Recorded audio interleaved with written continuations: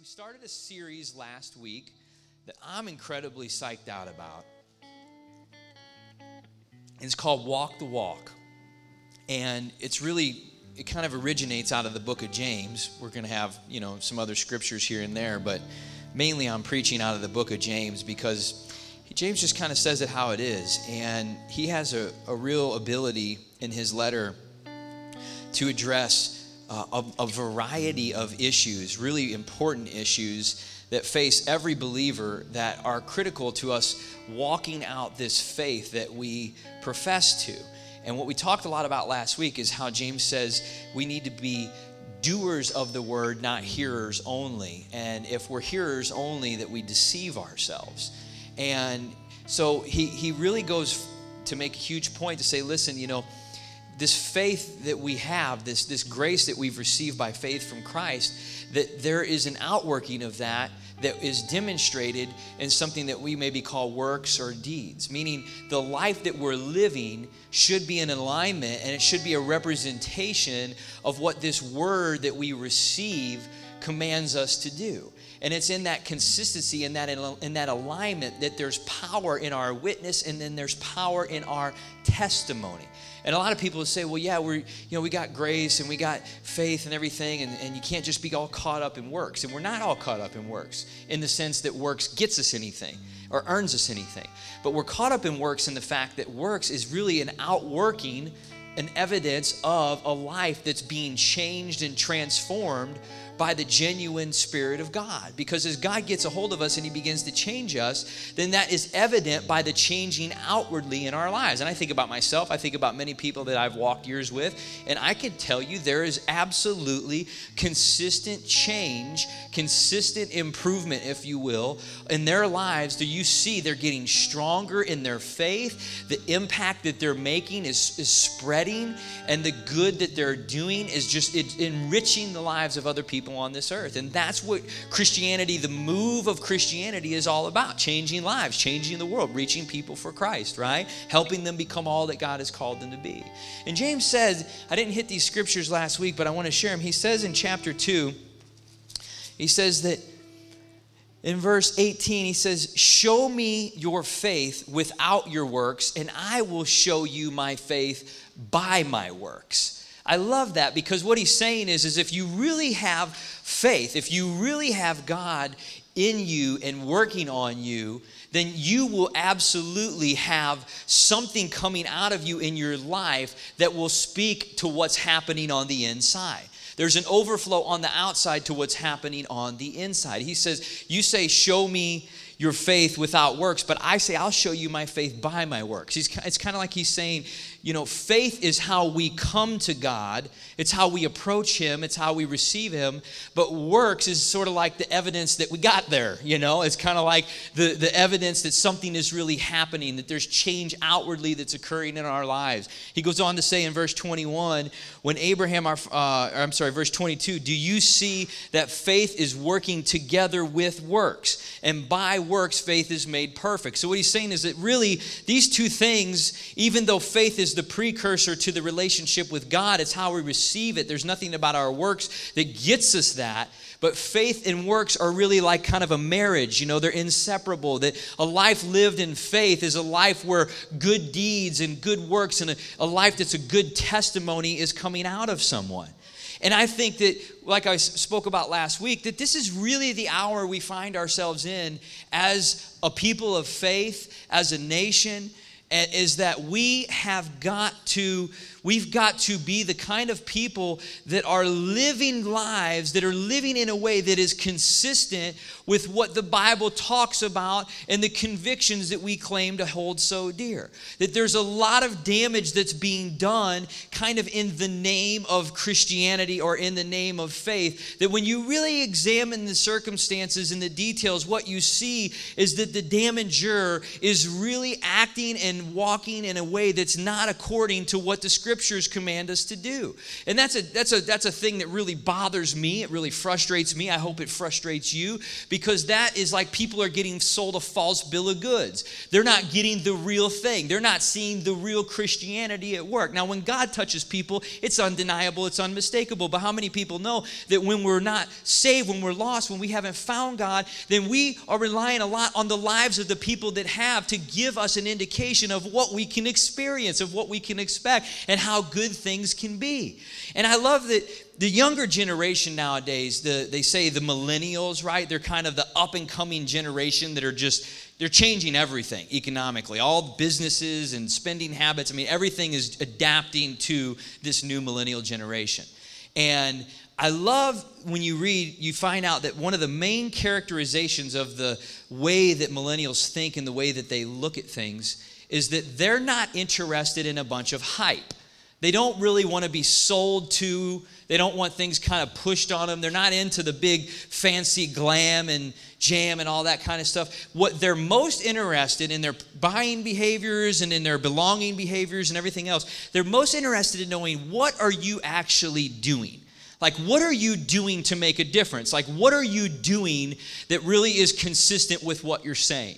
Now, as many of the challenges as that we may have, and that we probably all agree in a lot of cases that we need to get changed with the younger generation that's coming up, I think this is not one of them. The fact that they want to see something real and genuine, that gives me a lot of confidence, because I know if I walk out the life that God has died for me to have, and I'll stay close to Him, that the things that are happening out of my life will be a demonstration that's genuine and that's true to what they can have if they choose to live a life for Christ as well.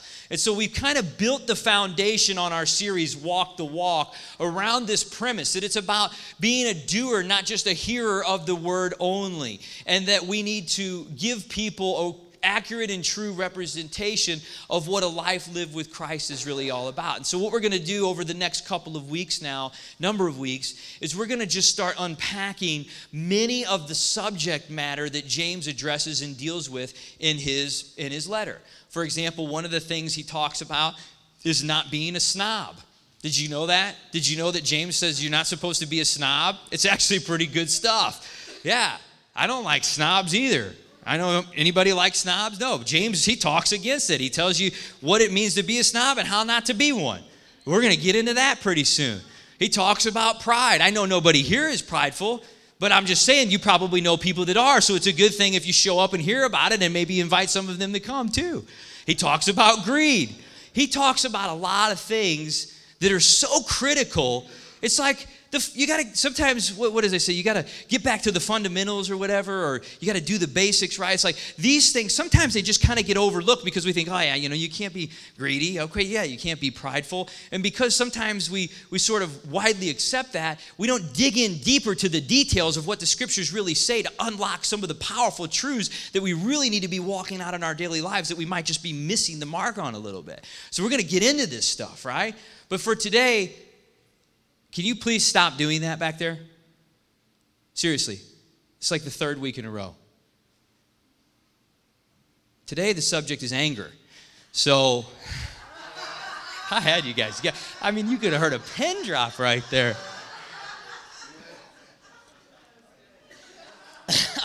Wow, I wish we had that on video. That was classic stuff there. You could have heard a pin drop. You guys are like, everything this dude just said is done. Like, I'm out of here now. I can't believe he's a jerk.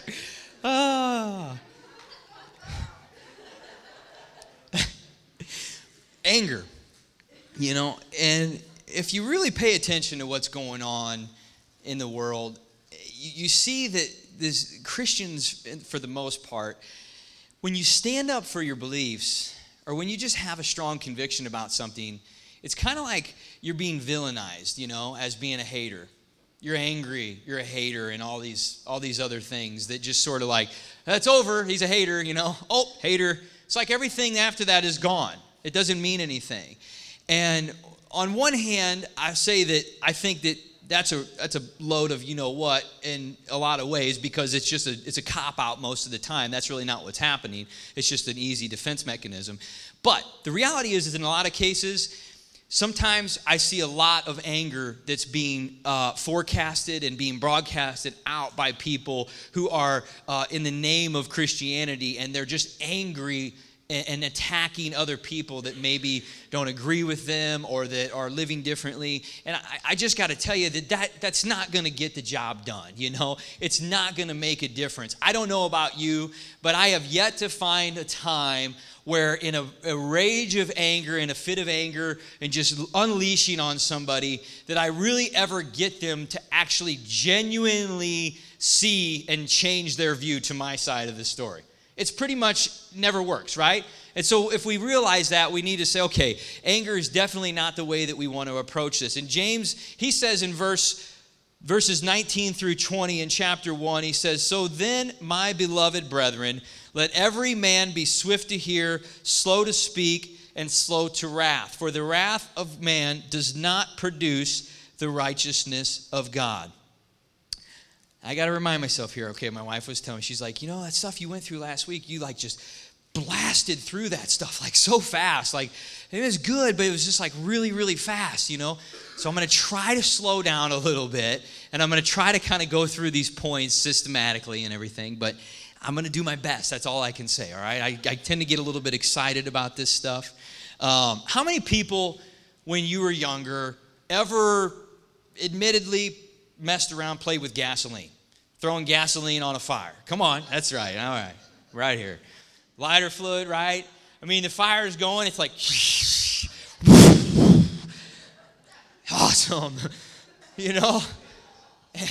And you don't really need to do that, but for some reason, I mean, sometimes gasoline is helpful to get it going, or lighter fluid to get it started. Like we're going to have the barbecue after church today. The guys, I hope they should use lighter fluid on the charcoal. Otherwise, we probably won't be eating this afternoon. But it can be helpful. But whenever it's thrown on in excess and in a way beyond what it's supposed to, people get burned, right? I mean, things happen that are not helpful. I mean, I know several occasions where I did that, and I literally singed my eyebrows off. Like they were gone. You're just like, whoa, and you just, it's little, like the, you know, tips get kind of crusty and stuff, but there's really nothing left there. That happened a few times. Arm hair is all gone. And my brother, one time, he actually almost burnt the woods on, he caught the woods on fire and almost burned all of the woods. You remember that, Mom? You guys were running down with the hose, just didn't reach far enough with the hose, but somehow we were able to get that thing put out before it caused a huge forest fire. They're playing with the gasoline. You know, they didn't need to add all that extra fuel to the fire. Anger to me is kind of like that. It's things are happening. Maybe there's a challenge, there's a difficulty, there's something that you have to go through it. You have to deal with it in a right way. But when you take anger, the wrong kind of anger, and you throw it on top of the situation, almost every time somebody gets burned. Most of the time, everybody gets burned. Some more than others.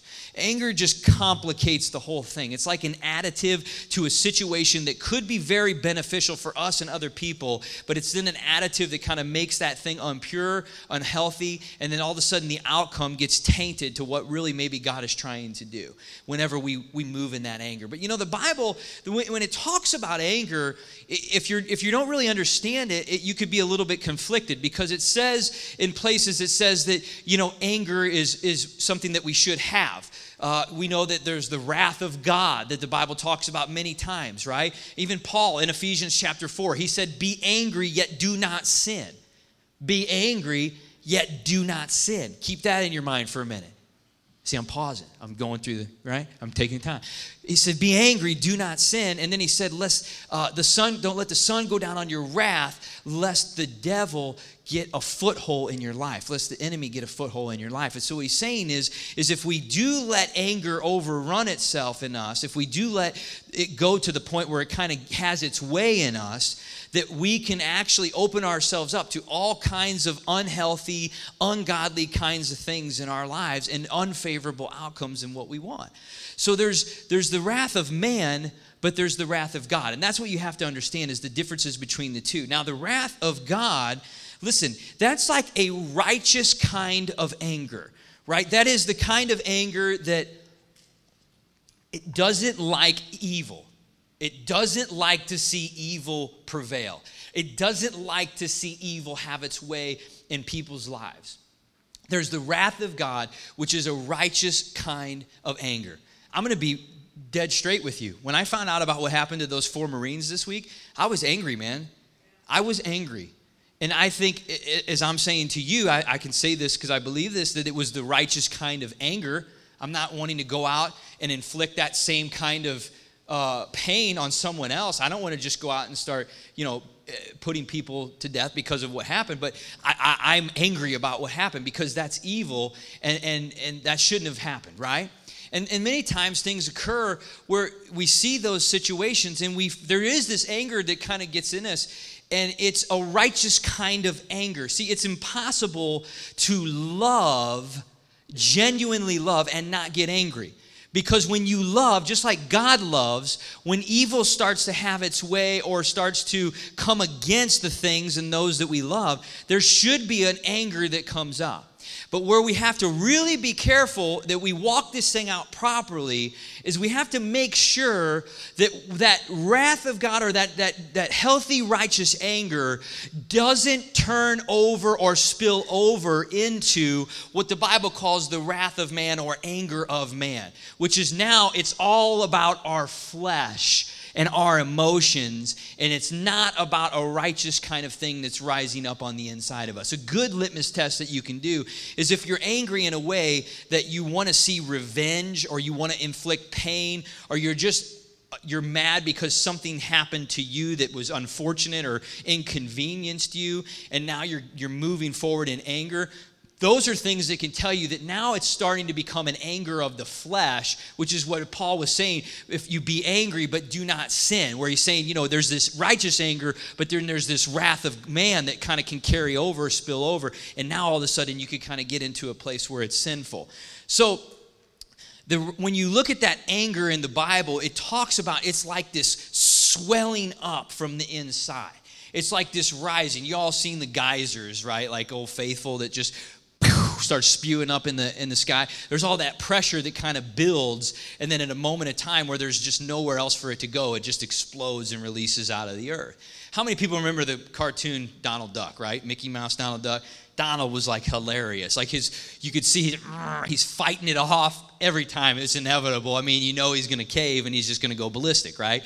But he's all of a sudden the red starts kind of going up his face, up his head. It's like smoke starts shooting out his ears, and he starts going nuts. And he's just like breaking walls and screaming and yelling, and then 2-3 seconds later the damage is done. It's over.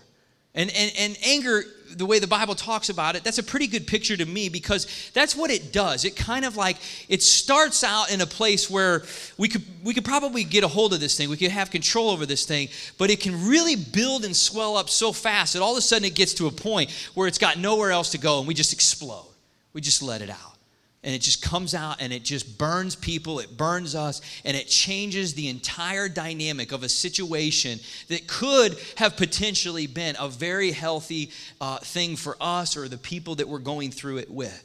So we really have to understand the difference between the wrath of God and the wrath of man. And when we're moving in anger, when we're giving in to that anger, we're kind of giving over to it, if you will. The flesh is now having control. It creates all sorts of problems because, first of all, what it does, getting to the whole theme of the series of Walk the Walk, is it kind of just discredits your witness.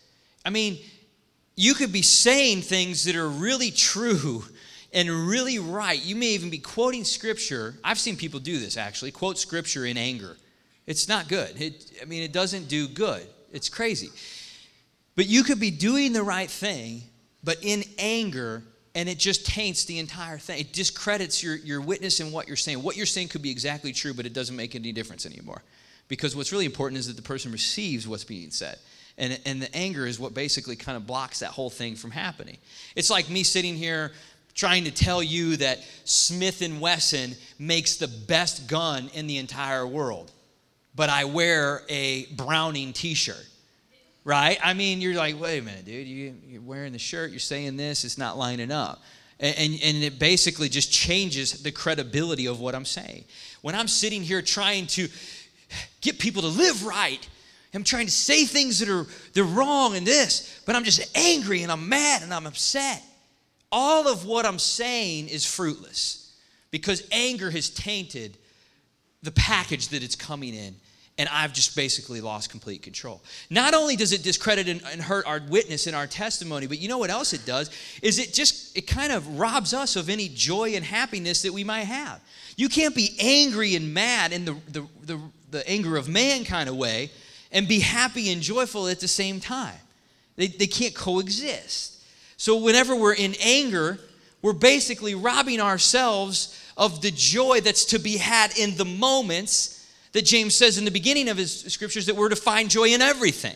But when we're moving in anger to the point of like wrath and sin of man, then it's actually robbing us of the joy that could be had in those moments. And then flat out, just bottom line, it makes other people miserable to be around us. Doesn't it? I mean, who wants to be around a person that's a grouch all the time?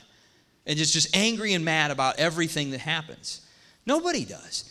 It just wreaks havoc and makes a mess of everything. So what does James say? Say, okay, Pastor, let's address how we can really handle this and deal with this. Oh, by the way, anger also leads to a lot of physical problems too. High blood pressure, right? And I mean, it's just like a domino effect. I mean, things just kind of keep piling up. If anger stays, there's just more and more difficult physical problems that continue to happen for people where they got high blood pressure. They're just, their face is always red. It's not good.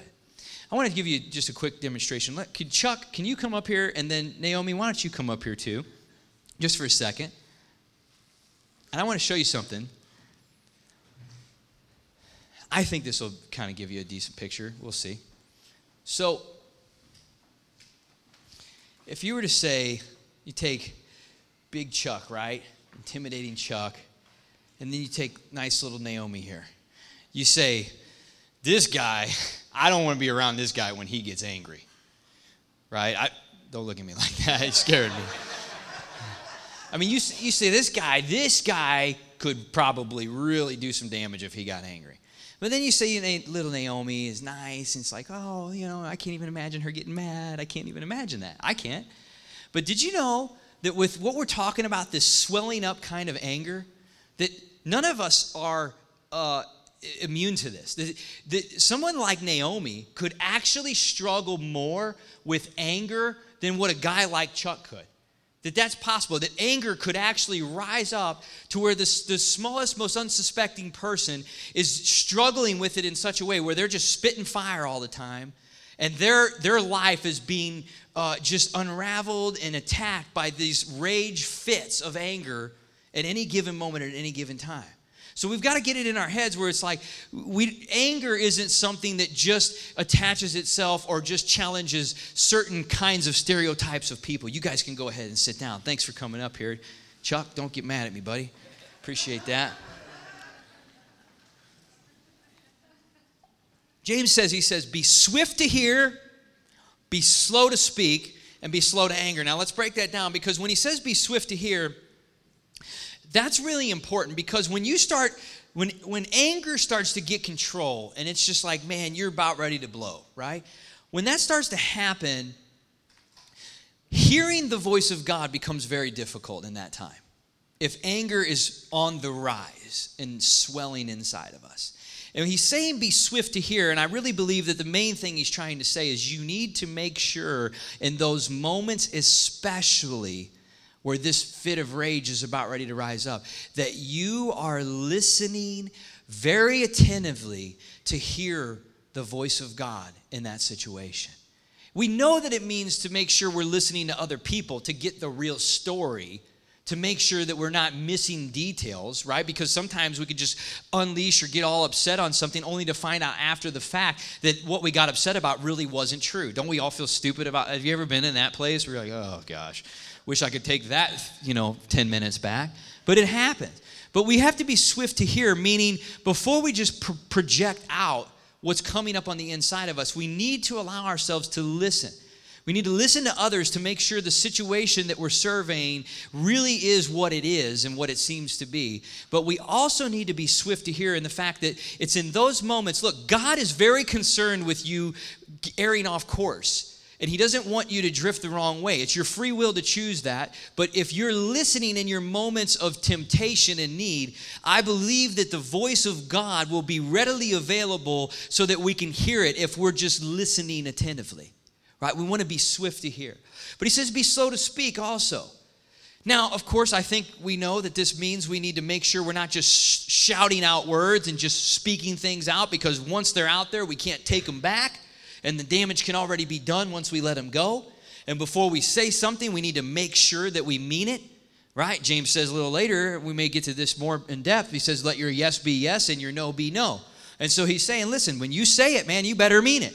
Make sure what's coming out of your mouth really lines up with what you believe and what you know to be true on the inside. So we need to make sure before we're speaking and we're just projecting these things out there that we're not just letting them go carelessly and frivolously. But I believe there's another thing that he means by this when he says be slow to speak. I think what he's saying also is that you need to make sure you're very careful with the things you start telling yourself, with the things you start saying to yourself. Here comes the gasoline. You see a situation, ticks you off, presses your button. Now, if you're like me, because I struggle with this stuff, you start saying things like almost immediately. Maybe to your wife. That's somehow how it happens to me. But probably to yourself too. I can't believe this. I can't believe they did that. That's just that no good person. And you just, that's not right. You know, they shouldn't have did that. I can't believe this is happening. Oh, great. This is just another thing. And I mean, you take 30 seconds and all of a sudden it's like, now all of a sudden my anger is elevated to a point where it's going to be hard to back it back down. You know what I'm saying?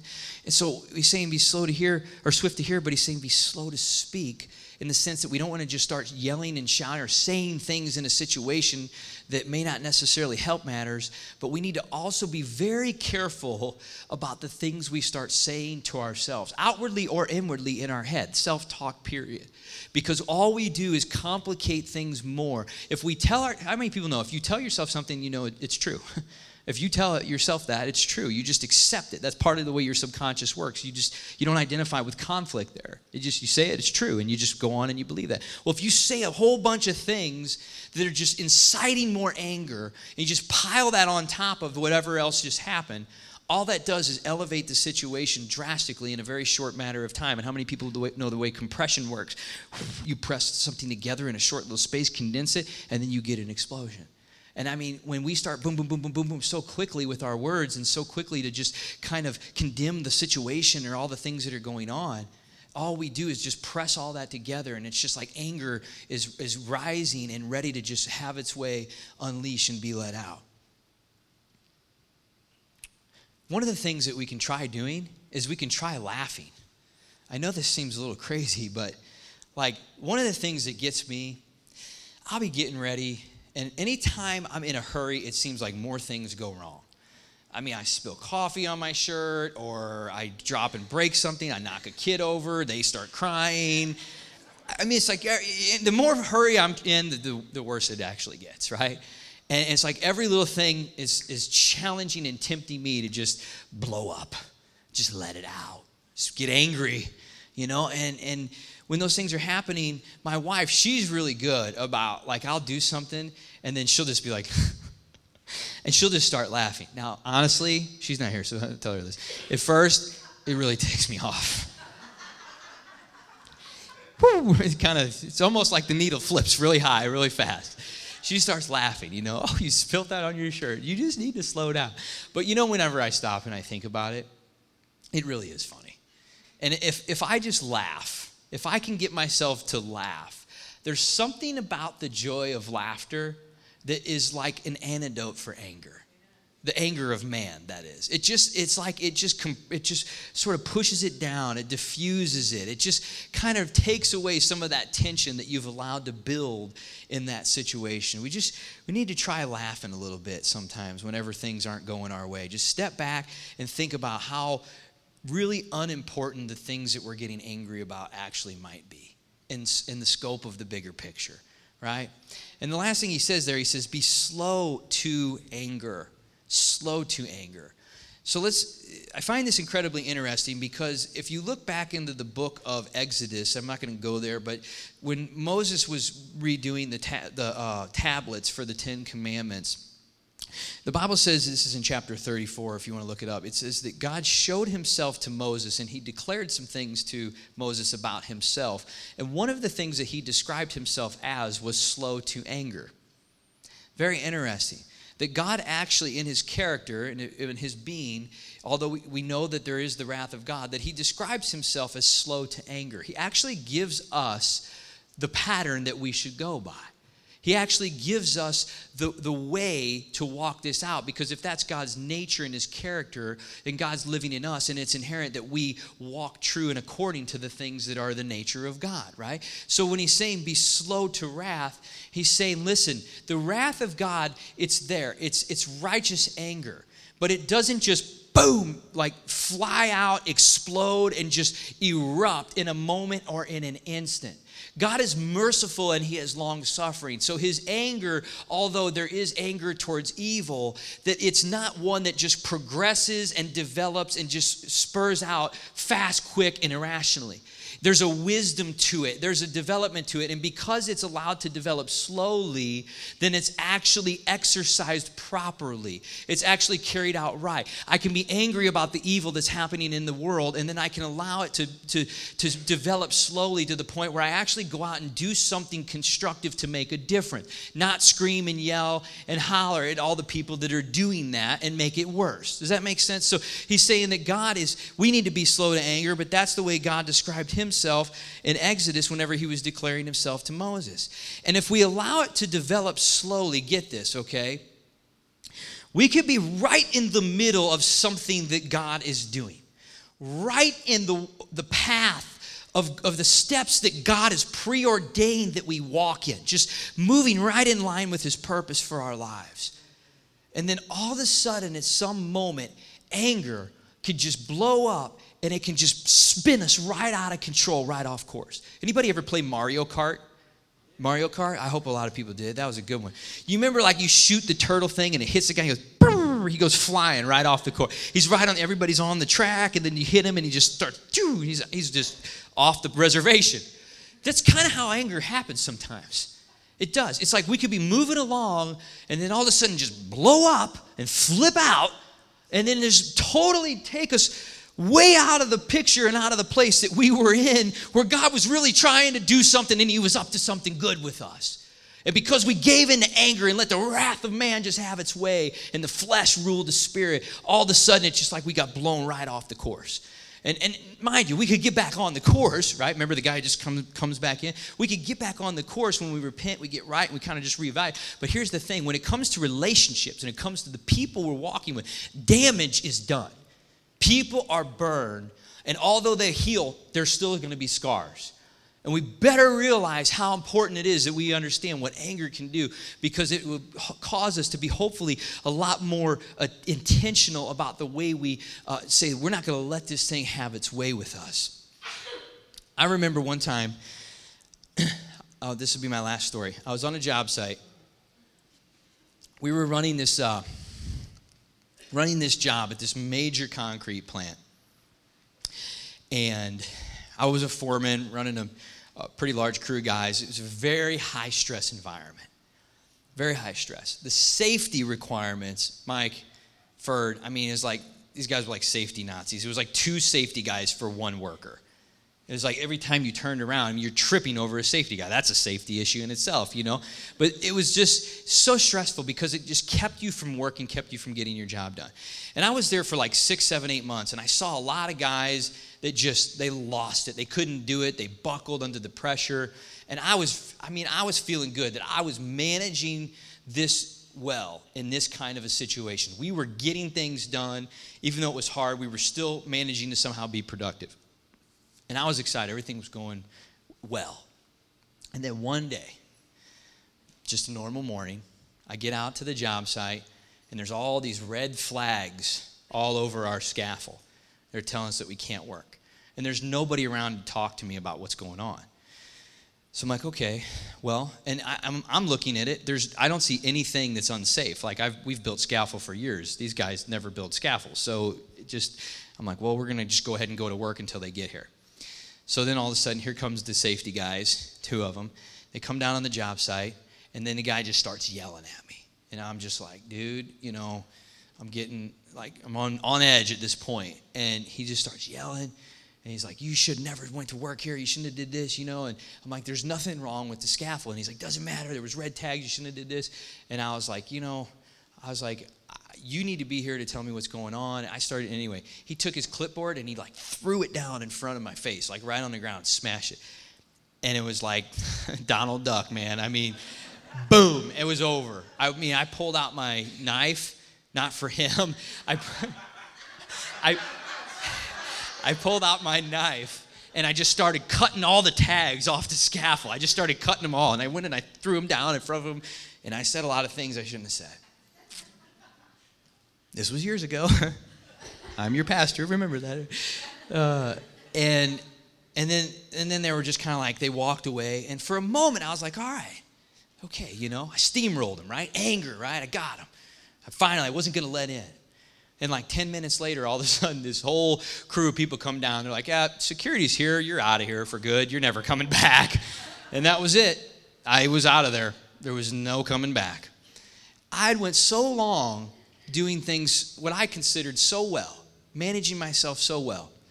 And all of a sudden, in just a moment and in an instant where I wasn't on my game, where I wasn't really walking the walk, it was like it just totally ruined the rest of that situation that I could have done a whole lot of good. We were on that job for probably another year after that, and I couldn't go back one day, not one time. I think they still don't want me in there, actually, to tell you the truth, but that's okay. But my point is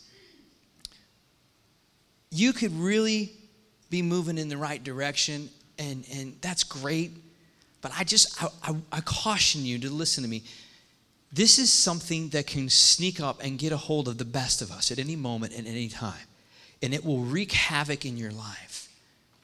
And if you allow it to, there will even become like a pattern that will attach itself or build itself in your life, where it's like a pattern of anger, where if you just kind of keep dealing with things that way and then you don't deal with the anger, it can all of a sudden become, like I was saying, what you tell yourself is true. It can just become a form of your belief system, your reality of how you deal with things. And then all of a sudden you got people, this is why you see where the littlest things happen and they just blow up all the time. Because they don't know how else to be. Anger is all of a sudden the natural response to uncomfortable, difficult, inconvenient situations. And that's not the way we're supposed to live. That's not the way we're supposed to walk. But it'll get a hold of us like that. It'll get a hold of anybody if it is allowed to. And the last thing I say, James says this at the end of his verse. Oh, man. He says that the wrath of man does not produce the righteousness of God. You see the difference? The wrath of God, He's God. If it's righteous, it's right. But the wrath of man, when allowed to have its way, the sinful part, the fleshly part, the purpose of God for us in our life will never be realized in moments where anger is running rampant. The wrath of man will never produce the righteousness of God. Take you to a story as we close. Moses, Numbers chapter 20. They're in the desert. People are whining, complaining. They got no food. They got no water. I don't like whiners either, but Moses is just, he's like, I had enough. We just parted the Red Sea. We've seen all these things. And they go, him and Aaron, they go and they pray to God. And God says, all right, here's what I want you to do. I want you to go out and I want you to talk to the people. I want you to speak to them, and then this water is going to start coming out of this rock, and there's going to be water for the people. Now, God had a reason to be angry with the people, the way they were not trusting him, the way they were accusing him of not providing when he is the provider, Jehovah Jireh. But he didn't. He provided a solution. He was merciful. He was long-suffering. But you know what Moses did? Moses made probably the most critical mistake that he ever made in his whole walk. When he went out there to tell the people, really what was good news, God had provided water. He provided a way. Moses was going to speak, and then the water was going to come out of the rock. Moses took his staff, the same staff that God told him was in his hand that he could go do good with. He took his staff and he went out and he said, you rebels, you've complained, you've been whining. I'm paraphrasing. He said, as sure as I do. And he takes his staff and he wham, strikes the rock. And then water comes out. God is always faithful, you know. And he brought that water out of that rock. But Moses lost it. And he gave in to anger. And he treated the people with anger. And the wrath of man was having its way over what could have been the wrath of God. And when he struck that rock and that water still came out, God said to him afterwards, he said, Moses, he said, because of what you've done today, you're not going to see the promised land. You know, Moses didn't make it to the promised land, right? You know that's why he didn't make it. He went up and died on the mountain before they crossed over the Jordan and into the promised land where Joshua led him forth. But Moses was not allowed to go forth because of that fit of rage. That one day that he had where he smashed that rock. Greater is the responsibility to those who lead. Greater is the call to those who have influence in our land. And I just believe that that's a part of the message that God is trying to demonstrate to us today. People are watching those who declare the name of Christ. They're looking for a reason not to believe, not to follow. They're looking for a reason to discredit. Let's not give it to them. Let's not give it to them. Let's walk the walk. The life that we know is the life that takes away all of those things that people can say. The life that demonstrates the joy and the happiness that's unattainable anywhere else, that when you taste it, when you touch it, you got to have it and nothing else will do. When people get the real thing, the fake, the phony, nothing else will satisfy. They'll never be able to go back to the thing that isn't genuine and get anything out of it.